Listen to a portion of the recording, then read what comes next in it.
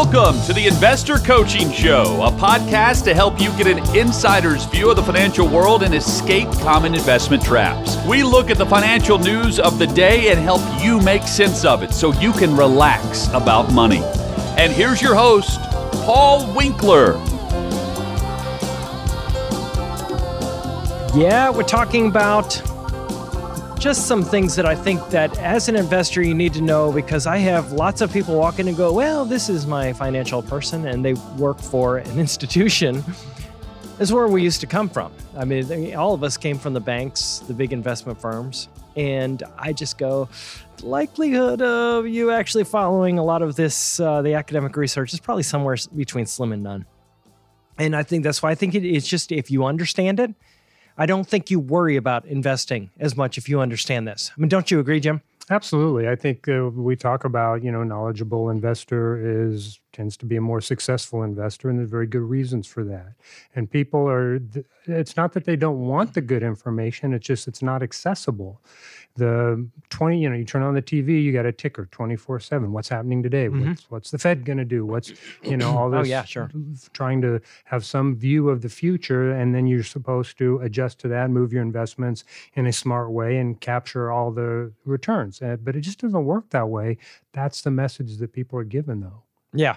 So when we talk about the warning signs, I'm going to go through, there's a little segment from Harry Markowitz, won the Nobel Prize in economics for just how you put things together to maximize expected return for a given level of risk in an investment portfolio. It's efficient market hypothesis is the idea behind it. But here's how he describes this particular thing. I think this is really, really important as an investor that you get what he's saying right here. Okay, so just take a second and listen to this. The economists debate whether the market is efficient in the sense that the market takes into account all information in a perfectly rational way. Now, I don't think the market is always completely efficient. I think there have been ways in which people have acted clearly irrationally and have figured out how to lose money in the market. On the other hand, I don't think the market is easy to beat. In other words, while I don't think the market is necessarily always precisely efficient, that everybody acts rationally, I don't think that the market is sufficiently inefficient that somebody can go in and easily beat it. Okay, so what he says here is he's talking about market efficiency, and the question is, do you know the three warning signs that you may be speculating with your money versus prudently investing it? And the idea here is that when we speculate with our money, we're looking for mispricings in the stock market. We're looking for something that's selling for this price, and it's really worth more, or it's worth less than that. If it's worth more, if we think it's worth more, we'll buy it at this low price, and we'll sell it when it goes to the higher price, and that's where we make returns. And you say, well, how many people do that, Paul? I mean, really, that's not, watch TV sometime. Open up a prospectus for mutual funds you own. Look at the turnover ratio in mutual funds you own. I was looking at a target date fund for Fidelity. And I just looked in alphabetical order, the first four funds, excuse me. The first four funds in the target date fund for the year 2040, and each one of them had a turnover ratio that exceeded 50%. So they've gotten rid of half the stocks over the course of the year, and they replaced it with another set of stocks, half of them. It seemed like a good idea at the time. Yes.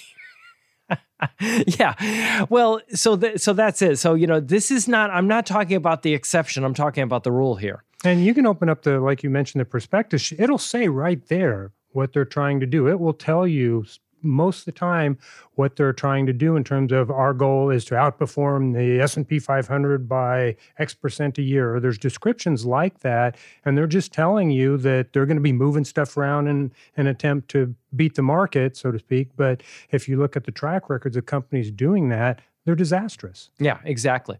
So what he's talking about there, you'll hear him talk about that it's, difficult markets, try to find mispricings and that it's hard to beat markets. And he talks about something that I think most people don't get regarding market efficiency. and the idea that trying to find mispricings is a waste of time. But he kind of alludes to the idea that sometimes it's not that things are necessarily priced properly. And what he's talking about right there is what is called strong and weak form market efficiency. And the idea of strong form is markets doesn't mean that markets are always properly priced. It's not that there are never mispricings. It's just that investors can't find the mispricings and take advantage of them to increase returns. That's what he's talking about. Now, weak form is that idea that there are mispricings and they're there, but they're hard to ferret out. So in essence, it's a waste of time to try because you don't know when you're right or when you're wrong. And, as Gene Fama, Nobel Prize winner from 2013 said, it might take you 60, 70 years to determine whether somebody's outperformance was due to skill or luck. So how do you know what are the 3 warning signs? Go ahead. You want to hit what the 3 warning signs are? Sure.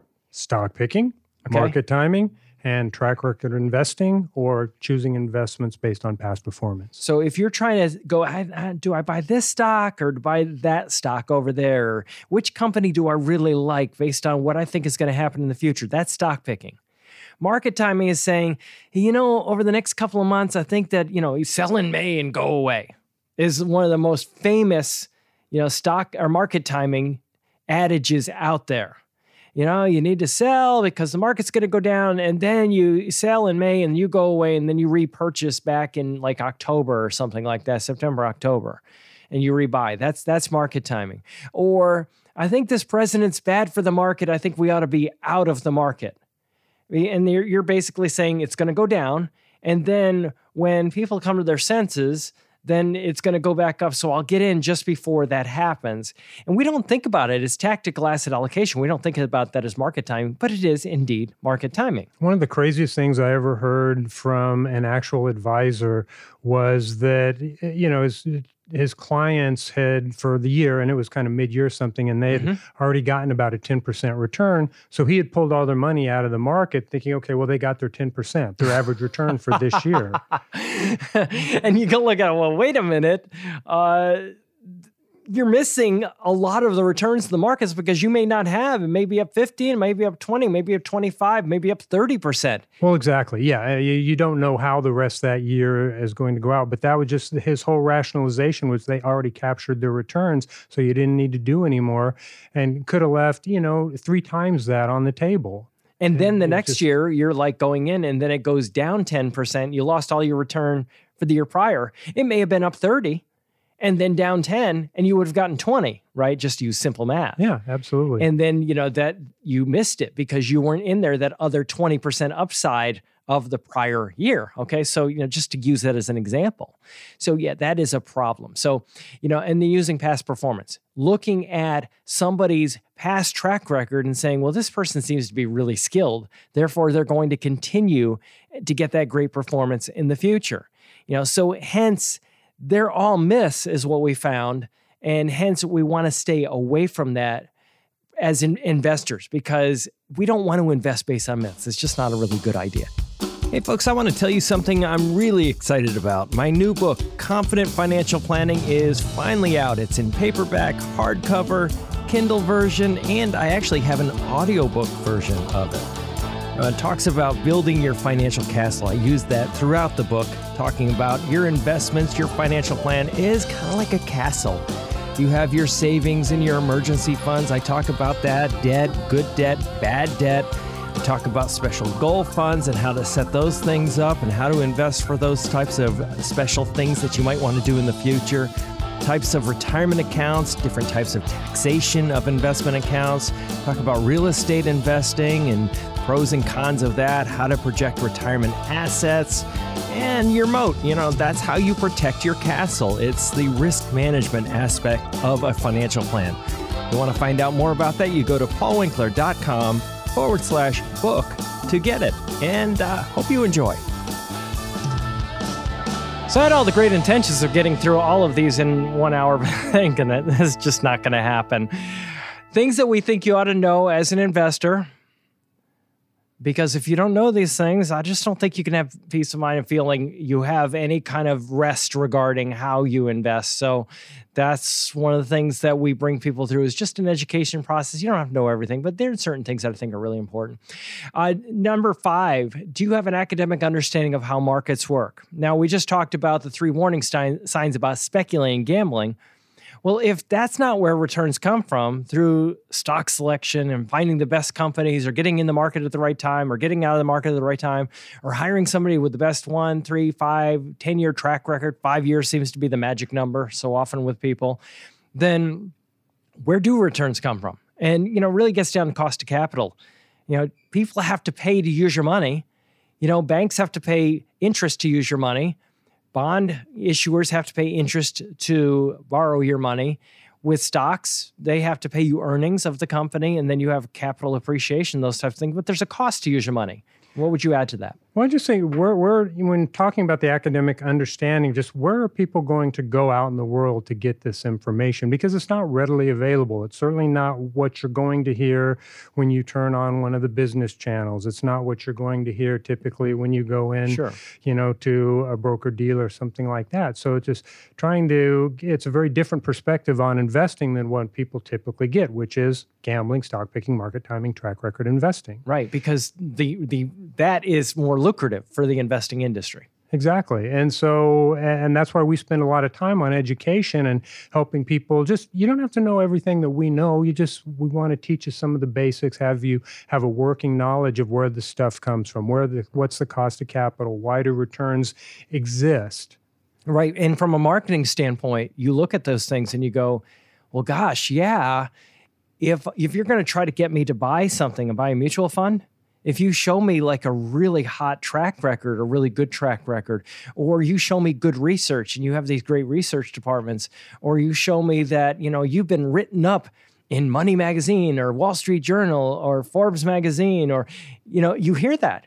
Well, as seen in, so these different magazines. Yeah, so many of the online brokerage services will tout, we have these great online tools that are going to help you sort through all this stuff. And how are people, it's just, you can give a dog a wrench, but doesn't mean you can fix your car. Hey, this is Paul Winkler. Hope you enjoyed today's edition of the Investor Coaching Show. You want to learn more about what we do, go to our website, paulwinkler.com. You can watch some of the videos there, and if you're not already a client, you can set up a free initial consultation. Until next time, I'm Paul Winkler, reminding you that I believe that more educated investors are more confident investors, and confident investors are more successful investors. Have a great one. Advisory services offered through Paul Winkler, Inc., PWI, an investment advisor registered in the state of Tennessee. PWI does not provide tax or legal advice. Please consult your tax or legal advisor regarding your particular situation. This information is provided for informational purposes only and should not be construed to be a solicitation for the purchase or sale of any securities.